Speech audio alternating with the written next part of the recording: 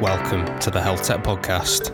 Here we talk about everything healthcare and technology, and I'm your host, James Somaru. Hey everybody, this week I'm joined by Henry Stoneley, and he is the Associate Director at SomX, which is how I know him very well. But Henry has previously led primary care organisations into secondary care, and he's been the secondary care lead at Lantern. He's been the commercial lead at QDoctor. That was acquired by eConsult, where he was the revenue operations director, and now works with me as the Associate Director at SomX. So Henry, welcome to the Health Tech Podcast. How are you doing? Yeah, good. Thanks, James. How are you?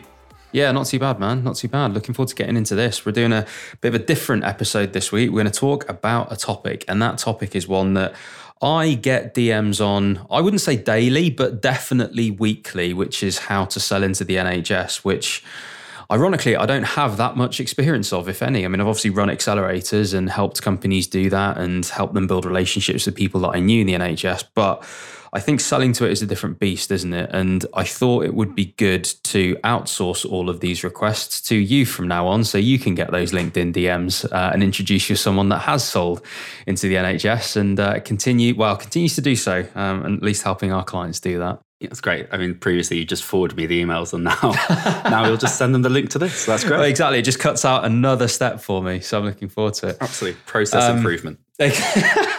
Something we might end up talking about today. So yeah, Henry, listen, you've obviously done a lot of this stuff, right? How do you consider selling to the NHS? I mean, do you think about it in steps or stages? Is it just absolute chaos? There's obviously so many challenges that are relatively well talked about, but you probably understand those as well as the nuance. So I don't know, talk to me. How do you think about selling to the NHS? The first thing is that the NHS as a concept doesn't really exist. Right? It's 1.7 million people. It's the fifth largest employer in the world after the US Defense Force, Chinese Army, Walmart, and I think McDonald's. It's huge. And there's no one way in. So you might be selling to providers, you might be selling to commissions, you might be going in through innovation grants, through pilots. There are loads of different ways in. So you have to think about every single product, every service that you're selling in a different way. And anything that is as large as that with a reasonably centralized structure is not going to be as flexile or agile, to go full 2014, as it would like to be, I suppose. There's this rigidity built into the NHS when it comes to how goods and services are delivered or sold to them. So if you compare that to smaller public bodies like local authorities, for example, they're a little bit more flexible when negotiating how a service is delivered. So you need to be prepared to be quite rigid, and you also need to be able to sell in different ways. The big thing is that for 90% of those sales, it's not B2B sales. It's not business to business. And I think that what I've seen happen a fair few times, not just in places I've worked, but in other places, is people coming in from B2B backgrounds thinking that they can approach NHS commercial relationships in the same way that you would if you were running a SaaS supplier selling to a larger company like a bank or a conglomerate. That's interesting that you say not B2B sales, and then obviously people come in from these more traditional B2B backgrounds, perhaps in other sectors, and think that it's similar in some way, or that they can at least, I must imagine some things are transferable, but clearly you're saying it's very different. How would you describe it? I mean, is B2B sales, is that different to enterprise? Is that different to, like, there'll be people even like UK, or there'll be international companies. Is there anything similar? What would you call it? Interesting is that I loved it when enterprise became the go-to word for big in sales. It's very interesting. So I always used to call it B2P, like with P being public. I actually think I was wrong there, because I think that there are other public sector organizations that I've since been involved in kind of working with where it's a lot easier to sell to. I actually think B2N, like B to NHS, is a completely unique sales space in that. Let's take primary care. In primary care, you might be selling directly to the providers, like the PCN leads, or sometimes the practice manager will have quite a lot of sway over the practice. You might be selling to the lead GP, whoever it is. That's very like B2B sales, but it's also quite like B2C sales, because you're selling to a person, and to a certain extent, you're selling that trust and that belief that your product will work. That doesn't work on a procurement team. That doesn't work on the CCIO of a trust. It doesn't work at an ICS level where they've got to take into account 60, 70, 80 GP practices across their patch, 4 hospitals, and an ambulance trust. You can't approach those things in the same way. So I think that you have to dissect which bit of the market you are targeting, whether that is going straight to GP practices, whether that is going to specialist trusts like ambulatory trusts or mental health trusts or community trusts, or whether you're going to ICSs. You have to split all of those out and have different approaches for each one. A one-size-fits-all thing, which is what you often see from people coming from B2B into the NHS, is never going to work, because what works on practice manager A won't work on practice manager B, which is fairly common in all types of sales. But what works on practice manager A definitely isn't working on procurement director B. Those are totally different approaches. And where you see this blanket approach, often with really good intent, often with really good research and data that sits behind it based on B2B sales, you see repeated failure. So let's dive into that a bit more. Now, you've mentioned a lot of different organisations there. You've mentioned ICSs, trusts, primary care organisations, GP practices. You've mentioned lots of different people, procurement directors and practice managers. There are people from many countries that listen to this podcast, and they will perhaps have assumed that the NHS is one big blue door that you can knock on and try and sell something. But it is, as you've said, fragmented. I've heard it described as a shoal of fish, not a whale. It's impossible to do blah. Like, I've heard it described in many metaphors similar. How do you go about that first step of just knowing where to go? What is the best way to figure that out? If I knew a concise answer to this question, I would be sat on a beach in the Bahamas with a cocktail on a consultant salary. How do you work out who the person to speak to is in the NHS? So let's look at the problem first of all. The first problem is it's very difficult often to work out who is purchasing your product as an organization. So you might be selling something that you're like, yeah, I can sell this to individual GP practices, but they're actually sending that off to their primary care networks, their PCN. They're like, well, that's been semi-centralized, I would say. And the PCNs themselves were formed under clinical commissioning groups, under CCGs, although those are now sort of being turned into ICSs, into integrated care systems, which were formerly STPs. I can't even remember what so there's this mess, right, where you're chasing your own tail and you're constantly looking for where the in is, where the person who commissions this service is. Let's say you find that organization, and we'll come on to how you might do that in a moment. Once you've found the organization, still looking at the problem here, then you have to find the person. So let's say you're selling into NHS trusts. You've got a really good relationship with Trust A, and you're speaking to their CCIO, their Chief Clinical Information Officer. And you think, well, this is going great. We've got a pilot in there. It looks like going to sign a commercial deal. It's under the procurement threshold, so we don't have to go through procurement. Happy days. And you think, well, let's reach out to neighbouring trusts and say, hey, we're working with this trust. We'd like to do the same with you. And so you think, well, it's the CCIO at this trust, so it must be the CCIO at the next trust who has the same responsibility. 7 times out of 10, it's not. It's a different person who has that same responsibility. They might know the right person. If you have the right ins, then you might be able to find them relatively easily. But a lot of the time, the responsibilities at Trust A for a certain role type are not the same at Trust B. Sometimes they don't even have the same job titles. CCIOs can be CIOs, they can be CDIOs. I've seen them as CTIOs, even though that's technically not the same thing. So that's your big problem. You don't know which organization is buying. And even if you find the organization that's buying, you then don't know who that person is. The only 2 ways to approach this are a data-led approach, where you just try and gather as much data on procurements that people have been involved in the past, things that they've signed off on, and there are lots of ways of Googling this stuff and finding things out, or use a tool like Contracts Advanced, something like that, which is quite a useful tool. The other approach is a people-led approach. You have to find the right people who know the right people who can talk to them. Sometimes you're going to have to pay for those ins. I appreciate that if we're pitching this towards like an early stage startup or someone who has an idea, then the payment option isn't there. Ask people who know the right people, and you will find out. The reason that people approach you to ask you questions about selling into the NHS, or approach me and say, oh, I know you sold into this in the past. Do you know X, Y, Z? Or do you know this person? Is because that's to a certain extent free.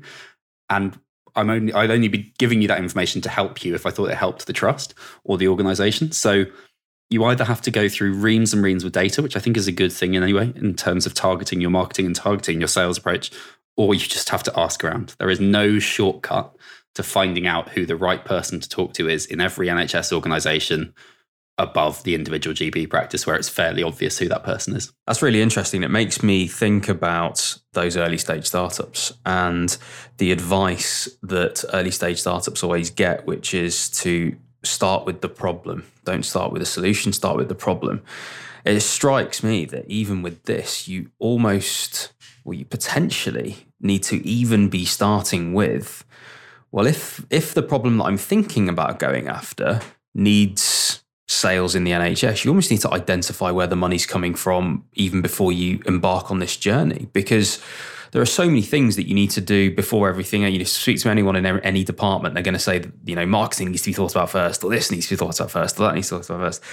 But getting someone to pay for something is one of, if not the most important part of actually running a business, certainly getting revenue and anything that might be considered profit. So it seems that, we can talk about whether VC-backed companies versus NHS is a viable model. We could perhaps talk about that a bit later. But I think to make any business work with a business model predicated on selling to NHS organisations, it strikes me that this needs to be thought about really early. 100%.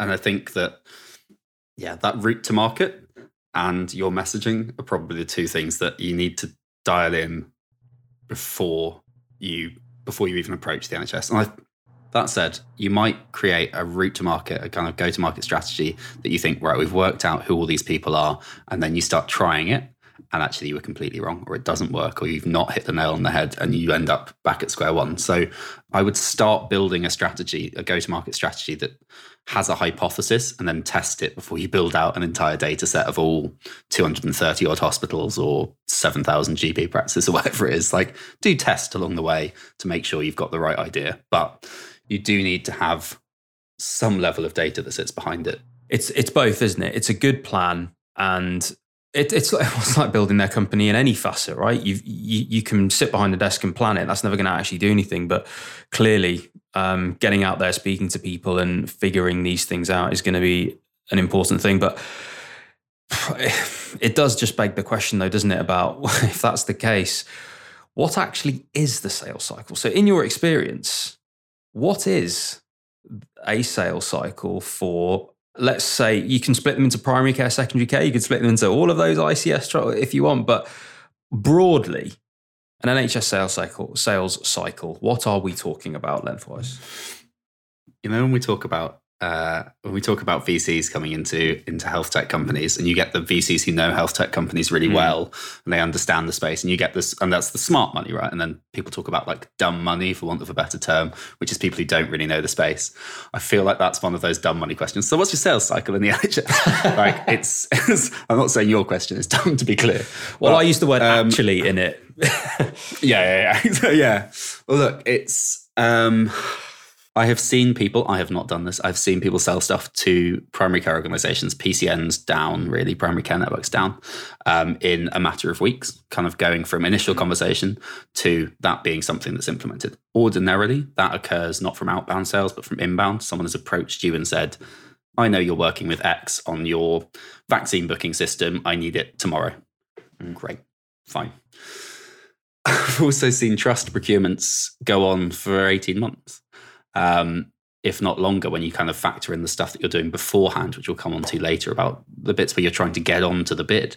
So it can be anything for a number of weeks for something relatively simple and easy to launch to years, certainly 18 months plus for complex sales solutions. Now, there are ways that we'll talk about later on that you can bring that down, but it's so variable. And I think if I was founding a health tech startup, one of the things that would worry me, that would scare me the most, I suppose, is someone asking me that question, because until you've done it and you've signed off on one, you don't have any real knowledge. You can look at, if it's a tender that you're going for and it's a standard tender that's been done before, you can look at that. But otherwise, it's really difficult to say. And it's only when you've signed a few 5, 6, 7 deals that you can say, actually, it's 7 months. For our product, it takes 7 months from initial contact to it being in use. So how long is a piece of string? Unfortunately. But you've mentioned something I think crucial here, which is inbound. You've said you can chop the sales cycle if it's inbound, and that's a different kettle of fish. So the goal here now has to be me as health tech entrepreneur listening with an early stage company that wants to sell to an NHS organization. How do I set up myself for inbound? Okay, two things here. One, champions. So having people within your existing NHS partners, ideally one clinical, one not clinical, so somewhere in an administrative role or a commissioning role, who are willing to bang the drum for you. And that might be at conferences, it might be on social media, it might be when they're doing their own sort of personal development that they're talking to other people about it. Those people are more valuable than any pay-per-click or any Facebook advertising or joining of, practice managers groups on Facebook or schmoozing people at events that you could do. All the budget you could spend on that is irrelevant if you can just get a couple of clinicians to back you to the hilt and say, I've taken this on, it was a risk, it's done XYZ for me. That's the biggest one that you could possibly hope for to shorten that sales cycle. The other one, rather than having one or two champions, the other one is to do something smart, like something that appeals, that has an emotional appeal almost to people, that appeals to their own knowledge of their problems, to make sure that you're showing that you understand. It's a classic sales thing, right? You make sure that you understand the problem before you start selling it, because then you can tailor your solution to that. Accurex nailed this early pandemic and even pre-pandemic, to be fair. But one of the things that Accurex did was to say, we build or we test, I can't remember, our technology on the same systems you use. There's that classic image of the hospital administrator or the GP practice receptionist using this big boxy computer from 1993, and the hardware's outdated and the software's horrendous. And Accurex basically said, there's no point in us testing this stuff on the latest hardware, the latest software, because you don't have that. You don't have access to that.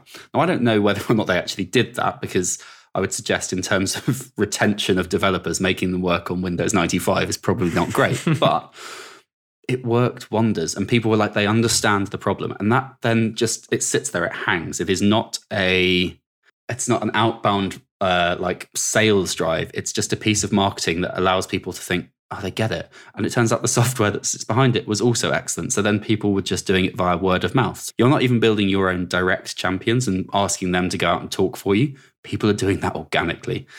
Now, that second one, there's not many examples of people being able to pull that off. And obviously, COVID was a very different time for all of this. But I would say the biggest thing there is always going to be building champions. Whether you're in tune enough with the market, like Accurex were, to create that organic drive, or whether you're going to your existing NHS contacts and saying, I really need you guys to talk about XYZ because we feel that clinicians will listen to clinicians more than they will listen to salespeople.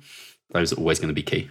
Yeah, I love it. And I can remember having Jacob on this podcast from Accurex a long, long time ago, and famously hadn't spent a penny on marketing and yet had these incredible campaigns and incredible word of mouth. And actually, it's one thing you mentioned actually early on, even in this episode, of you mentioned messaging. And I think, we're obviously in that game, and it's something that I've been really in tune with for a long, long time. Even when I was helping.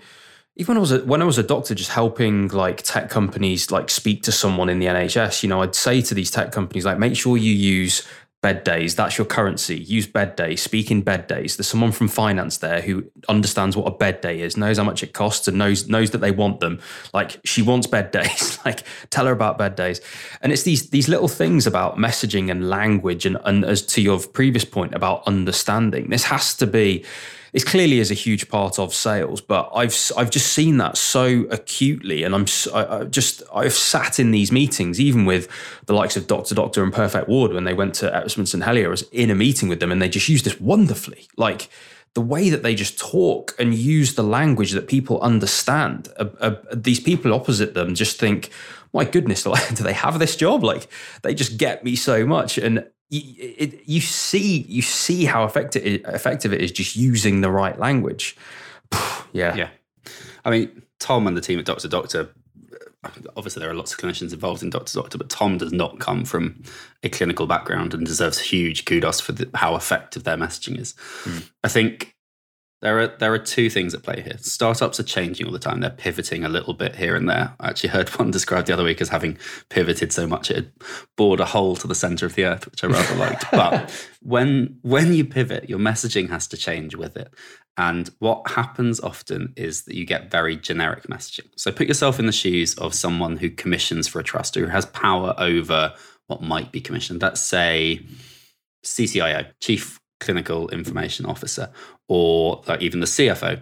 Imagine how many pitches end up in their inbox every day. Imagine how much outbound sales, how much stuff that is irrelevant to them, how many people approach them on LinkedIn, on other social platforms, face-to-face even at events with bland generic pitches. You know, the classic like, oh, we're a solutions-focused, patient-centric, holistic, whatever, providing integrated, NHS-orientated, data-driven, blah, like just gibberish.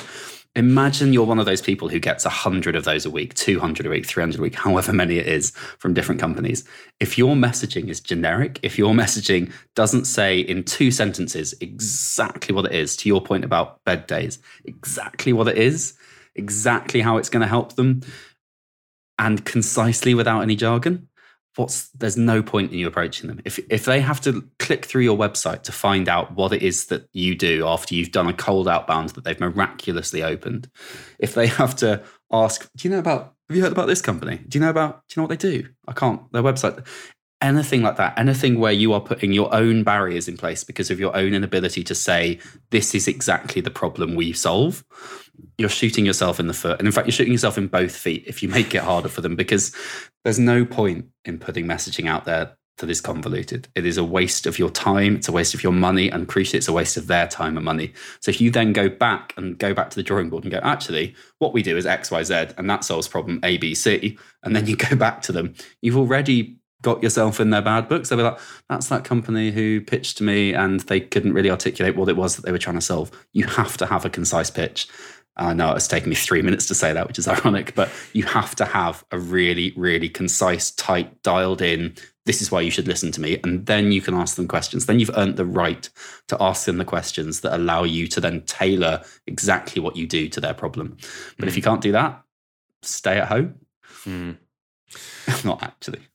And does that carry through then, as conceptually, to you finally get in the room? You get in the room, you've presented your deck, you've used all the right words and language, you've done a lot of hard work there to get to this point, and you've got, so what now? So you're in the room with them, okay?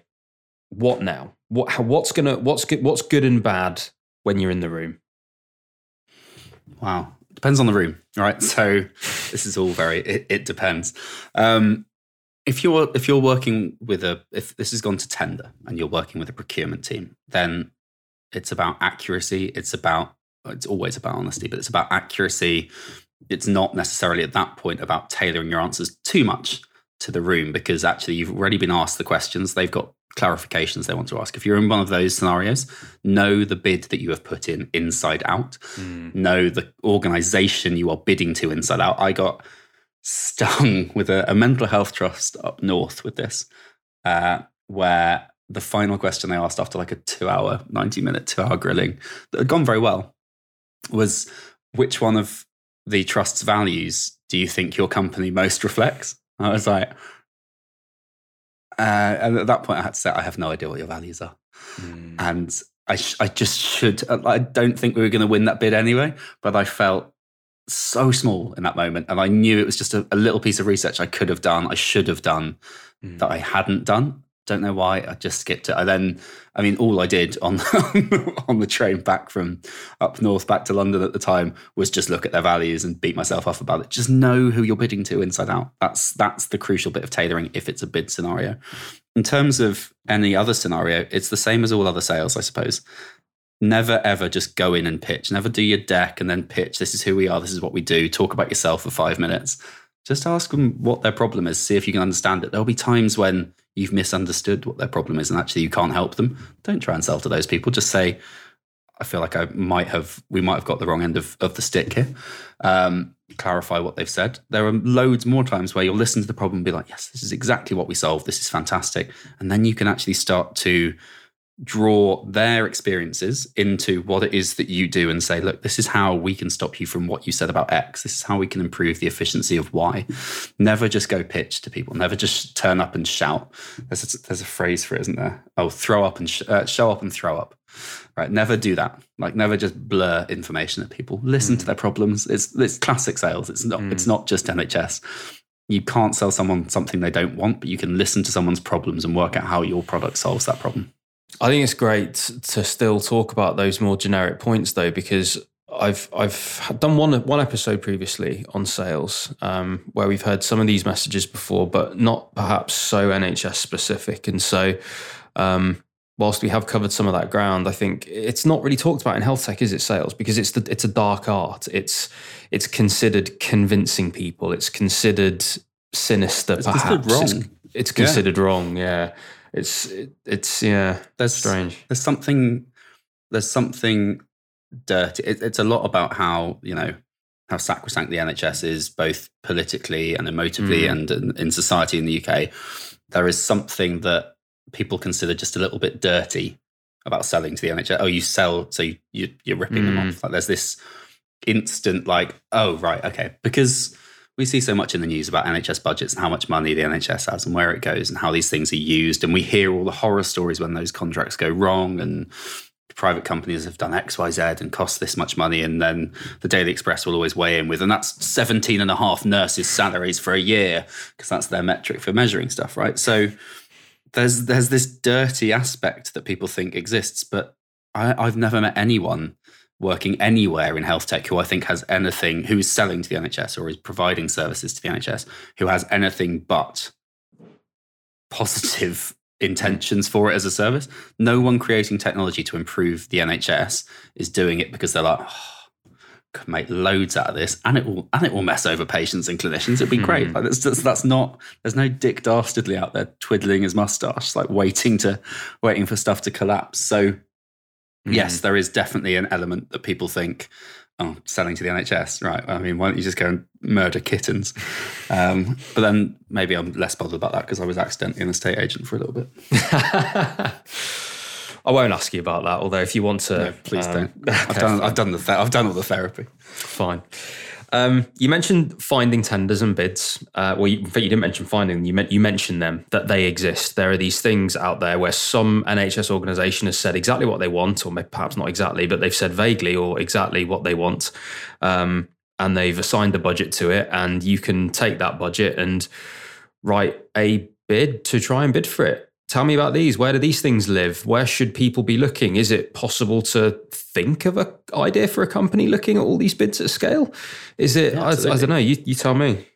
If something is going out to tender, there's two reasons for that. One is that it's a highly competitive market, but a low value tender, and they just want to basically have the most open process possible. So where you've got something that has multiple different suppliers all creating the same thing, but it's low value, so under 125-ish thousand pounds, I think, is the tender threshold now. It's changed since I was selling. When it's like that, they will just go to tender and they will put the tenders out there and approach suppliers, or the suppliers will find it. The other one is that it goes over that procurement threshold, which, do look it up, don't take my word for it. I think as of about January this year, it's somewhere like 125 to 140k.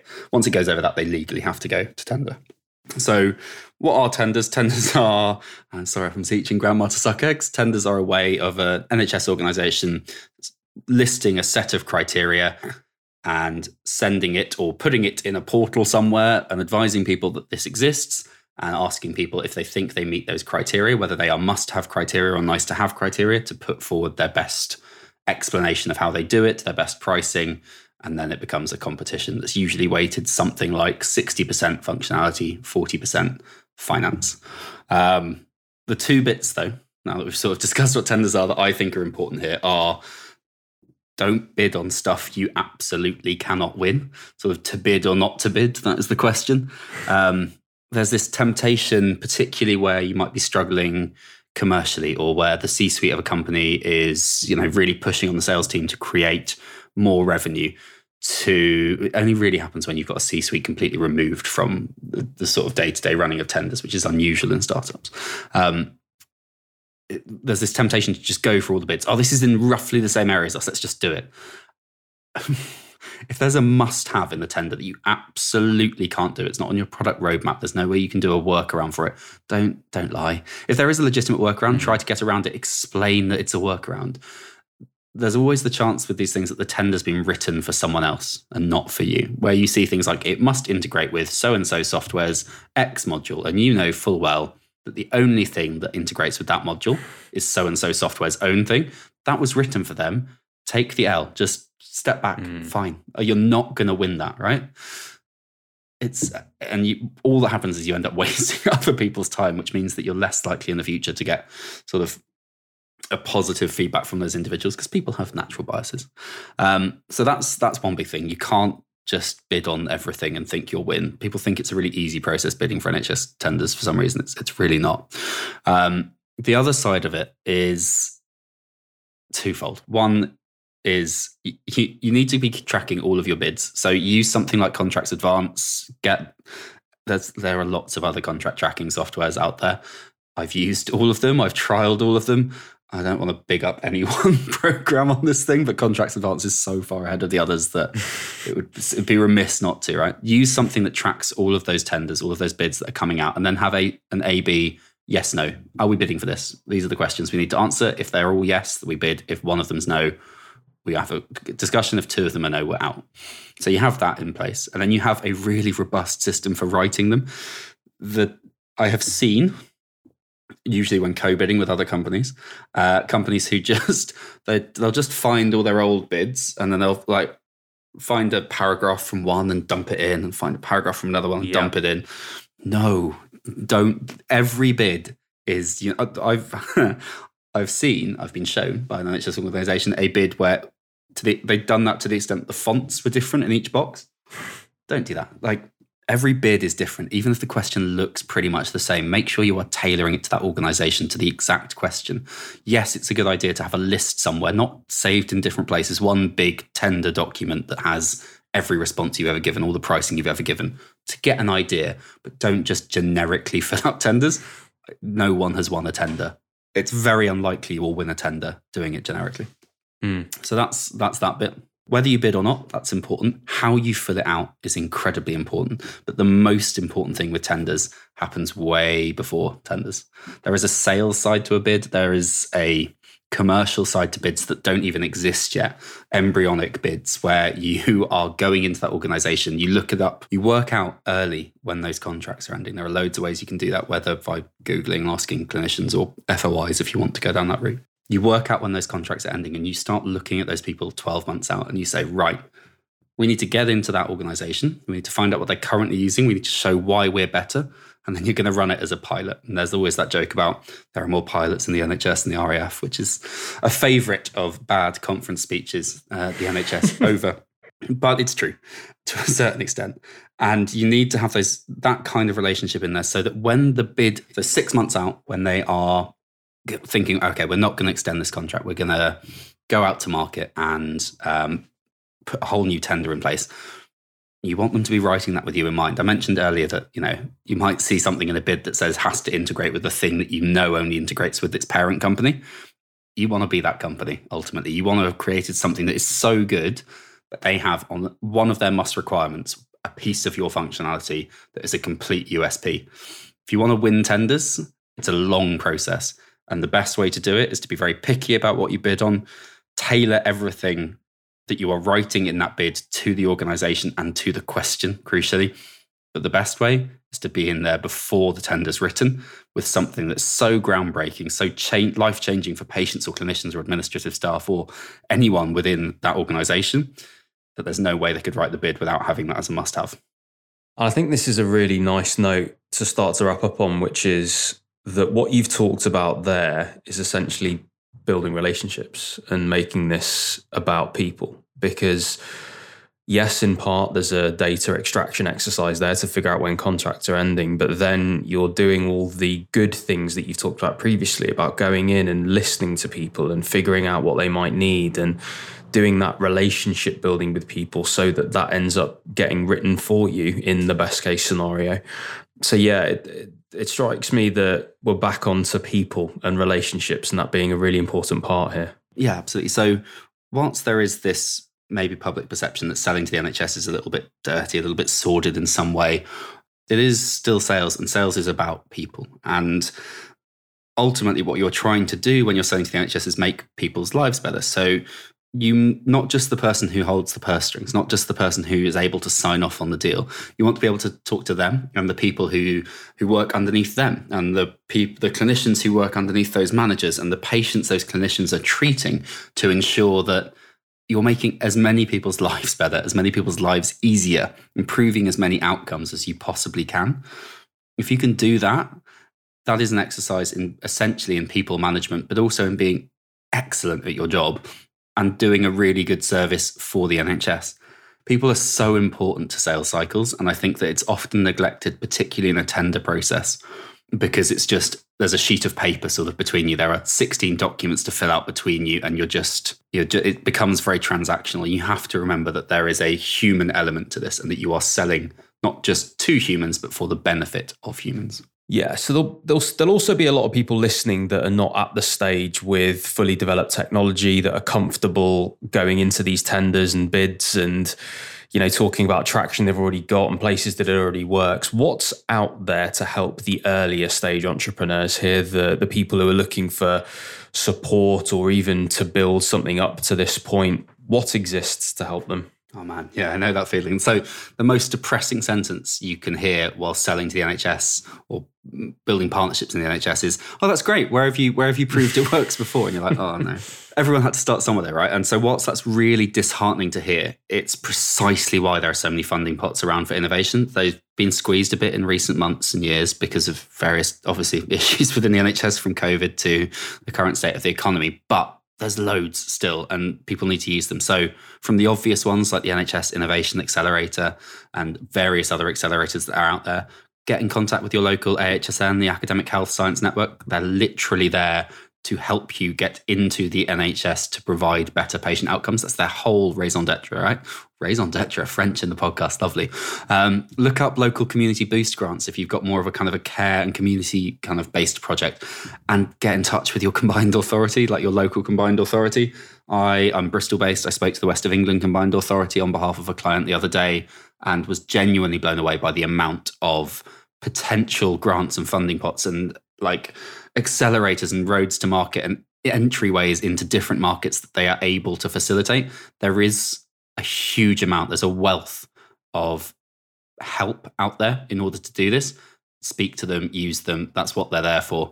And that's the way that when that NHS organisation says to you 6 months down the line, "This is great, where have you proved it works?" You can say, "Well, actually, we're already used in your neighbouring hospital. We're working in this primary care network. We've been working in care homes across all of Salisbury," or whatever it is.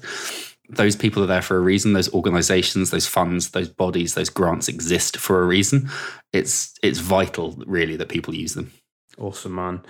Difficult but not impossible, I think, is my take home from this. There's so much to it, from people to lots of hard data extraction and laborious process, perhaps, but a mixture of IQ, EQ, hard work, and, dare I say, a bit of luck. It's always thrown in there, but especially when you're talking about tenders and things.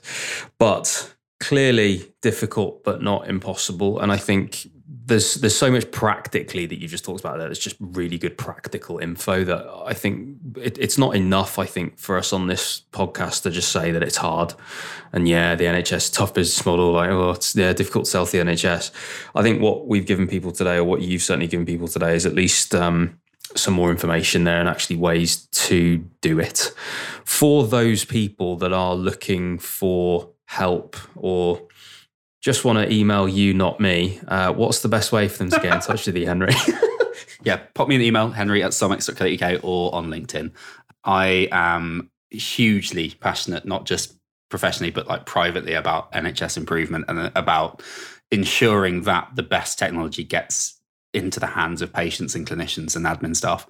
And I'm always happy to give people 10, 15, 20 minutes if they've got a question, because if it facilitates a way for you to get really great tech into the hands of patients and help patient outcomes, then that is a considerably better use of 10 minutes of my time than writing bad puns for Health Tech Pigeon. Love it. Henry, appreciate it. Thanks, buddy. Always a pleasure. Hey everyone, thanks for listening and making it all the way to the end of this episode. Remember to subscribe, rate us, and leave a review. And you can head to the description of this episode to follow me on all of my social media so you don't miss out on any of the latest health tech content.